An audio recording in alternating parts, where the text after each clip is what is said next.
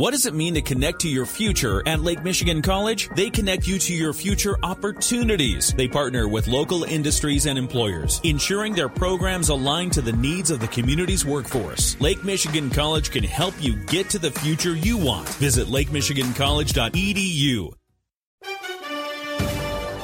If you ask a Detroit Tigers fan how they're feeling this morning, it would probably be pretty happy, and that's despite the fact that the Tigers lost their third straight last night. But we'll get to that in a second.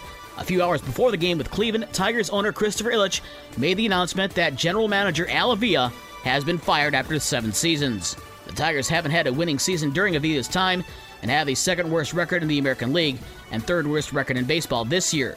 Assistant GM Sam Menzin takes over on an interim basis. Now onto the field, Cleveland got off to an early start and then held on for a 3-2 win over the Tigers.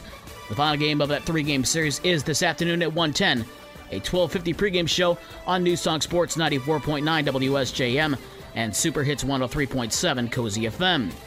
Kansas City exploded for 7 runs total in the 6th, 7th, and 8th innings to beat the White Sox 8-3. The Royals took the lead for good on an MJ Melendez home run in the 7th inning. The White Sox close out their series with KC today at 2:10. And the Cubs got all the runs they needed in a 4-run 7th inning, including a home run from Nico Hoerner for a 4-2 win over Washington. It's only the second win for the Cubs in 51 games, where they've trailed entering the 7th inning. The Cubs take part in baseball's second Field of Dreams game tonight in Dyersville, Iowa. They take on the Cincinnati Reds at 7:15. WNBA tonight, Chicago is on the road at Las Vegas at 10 o'clock.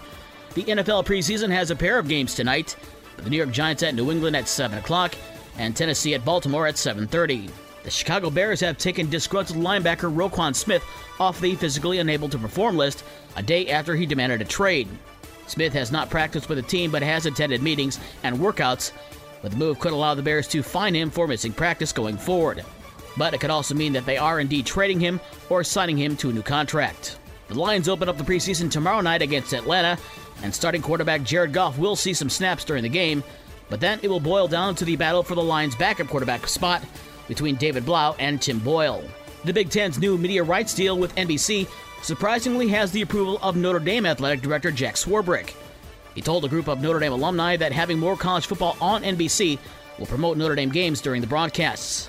Yesterday in Midwest League Baseball, Great Lakes beat Peoria 3-2 in 10 innings. Lansing over Dayton 6-2, also in 10 innings.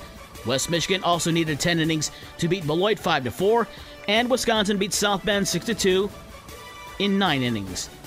For more sports and the scores from last night and the schedule of today's games, visit the podcast page on this station's website.